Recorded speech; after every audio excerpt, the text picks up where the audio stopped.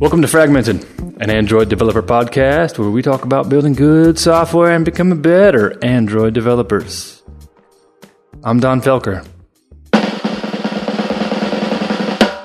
Unfortunately, there's no Kaushik Gopal today. We miss you, Kaushik. Welcome to episode number 16.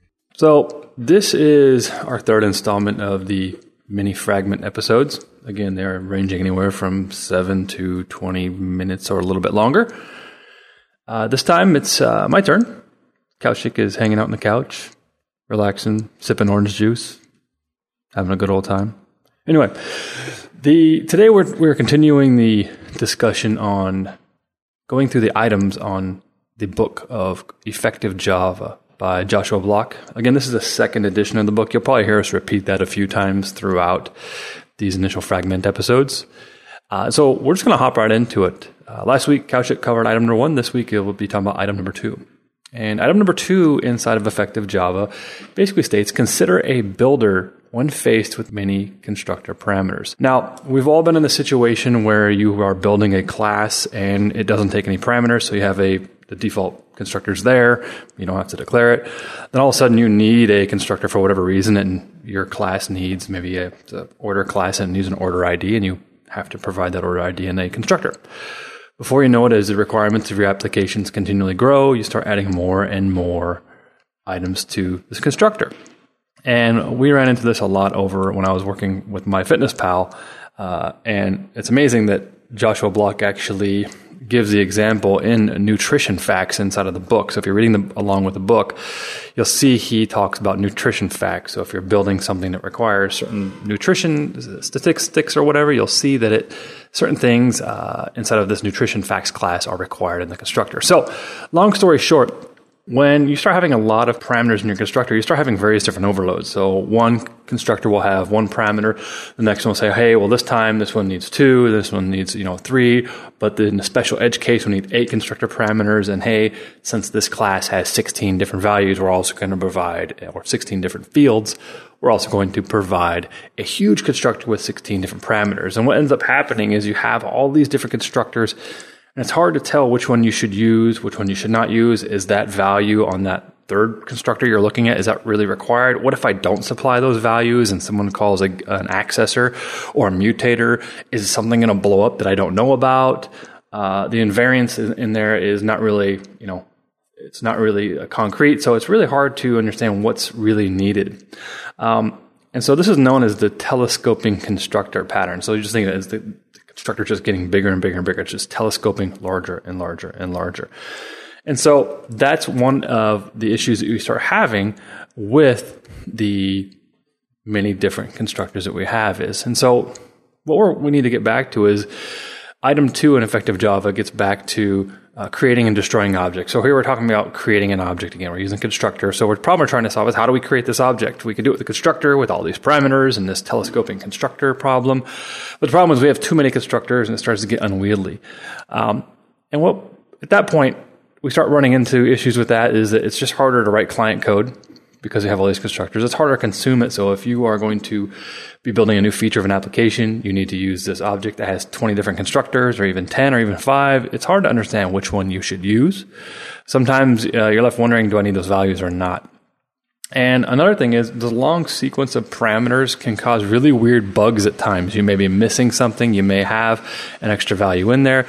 You also may accidentally reverse 2 parameters on accident. So for example, maybe you have 2 integers in a row inside of that parameter list, and maybe one is age and another one is height in centimeters or something like that, and you may flip them on accident. So you can cause some really weird bugs inside of your application because of that. So let's assume maybe the constructor pattern isn't perfect because you have all these values. So another pattern that people usually rely on a lot is also the Java bean pattern. And all that is just basically a POJO, a plain old Java object where it uses typicals, getters, and setters. And now I've used this a lot before, and I've been with a lot of companies that have used this. Now, according to what Joshua says, and I've seen before, other problems that can happen in this regard when you use the Java bean pattern is you'll get inconsistencies partway through your construction. Maybe sometimes you need this value, sometimes you don't. There's no way to really enforce consistency upon creation of these objects. And so what it really does, it precludes it from making the class immutable, meaning that it can't be changed once it's set up. So sometimes we want to create an object and that's just the way it is. We don't want to change it. We want to leave it the way it is, and we don't want to allow people to change it. So we want it to be immutable. So if we're using just typical beans, the getters and setters, also known as accessors and mutators, we can run into some issues there if we want to make the class immutable. So now you can possibly freeze the object another way, but that also becomes very buggy because then you're introducing state variables inside of your class, and it just can get real messy. Now we also see another method if we don't use the bean method, which is what we actually see inside of fragments, and we see the new instance method. And so we see new instance. What you could do with this is just create a static method. The one thing you get with this is you really don't get a lot of compile time error checking if something is wonky with the default constructor not being present or valid. So I've run into that before. I don't have a default constructor because maybe I've implemented parsable on the class and I forget to implement it, and I run the app and all of a sudden it just blows up because there's no default constructor, and all kinds of stuff just kind of ends up happening. Also, you need to start checking for instantiation exception, which can kind of be really ugly and inconvenient at times. So in short, effective Java states that new instance can break compile time exception checking, which is a valid point. So Joshua's solution inside of effective Java is to use builders. A lot of you may be wondering, well, what is a builder? What is he talking about? Now, let's take this back to the Android paradigm. Think about Android for a second. What class in Android uses builder all the time? And the first one that came to my mind was the alert dialog. So you can use the alert dialog.builder. How many dialogs have you built that are just simple yes/no dialogs? Do you want to continue? Yes or no? Or has just a cancel button, or you just want to show a simple dialog? You've probably used alert dialog.builder. This is an example of the builder pattern in use. So the builder pattern uses a static member class named builder with a minimum of one method called build. It allows you to build an instance by chaining calls together like, let's just say, remember the alert dialog? We said alert dialog.builder.set title, .set message, .set positive button, set negative button, .build, and then we could build everything together. So it allows you to decide what you want to put in and what you don't want to put in. You can also provide a couple of required values inside the builder's constructor that you may always want to be present to ensure that the method is invariant when it runs, meaning that there are certain use cases that will always be true when the application is running. Now, that may be something you provide through the constructor. So the key thing is, the nice part about the builders is that it's easy to write, and more importantly, it's just easy to read. The builder pattern simulates named optional parameters as found in other languages like Python and so forth. So again, the main place you're going to find this in Android is if you look at the alert dialog class. There's other locations. You'll probably find it throughout the SDK, riddled here and there, but the one that most people are going to be familiar with, in my opinion, is going to be the alert dialog.builder class. Now, the thing with the builder is it's kind of cool because you can actually take the builder and pass this builder in as maybe if you create a builder interface like builder of T, and then you can actually have your static member class, which is the builder, implement that interface. And that means you can start passing around this builder of T to do something for you. So you could have like an abstract factory that uses a builder of T. Of course, you're using generics to start building out your objects. The class accepting the builder is usually constraining like the type argument. So that's how you could kind of work with that using a bounded wildcard type.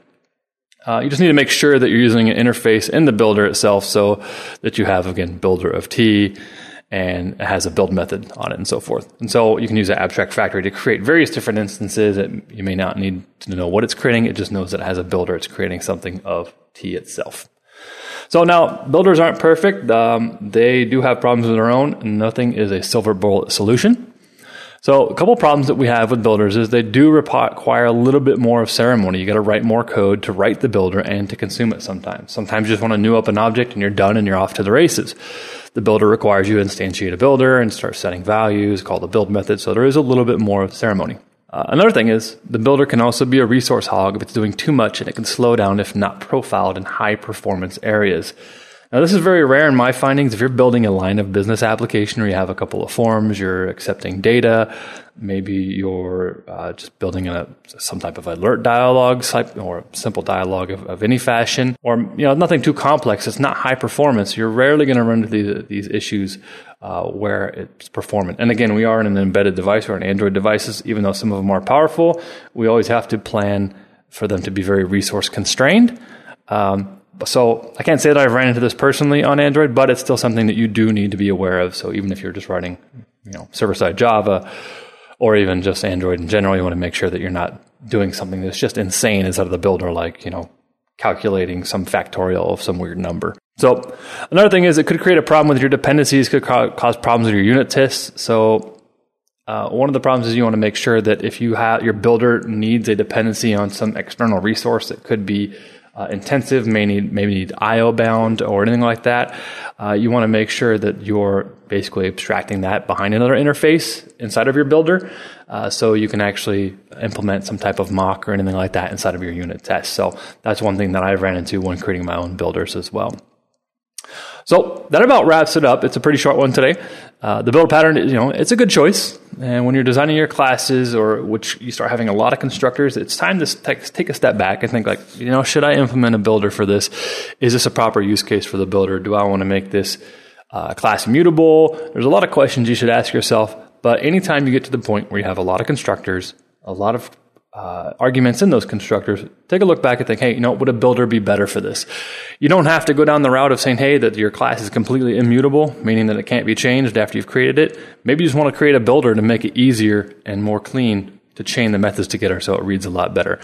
For example, if you're creating something in the nutrition space and you want to create some type of nutritional value builder, such as Joshua has inside of the book here, you might say something like nutritionalvalues.builder, and you want to add the protein, the carbs, and the vitamin A and the potassium. You might say nutritionalvalues.builder, protein, 12 grams of protein, carbs is 15 grams of carbs, vitamin A is 11 grams or whatever the measurement on vitamins typically is, potassium, 22 grams or whatever, build. And then I have a object, which is my nutritional values object that I can use. And maybe next time I'm building it and I only care about micronutrients, so now I'm only going to worry about micronutrients, or the next time I build it, I'm only going to worry about macronutrients, which are different types of nutrients inside of nutritional items. So again, take a look at your constructors, see what you think, and just always think in the back of your mind is, hey, could I use it? Would this be useful as a builder for myself and as for the other members on my team and for the future consumers and maintainers of my code? Hope that helps. We'll see you guys next time with item number 3.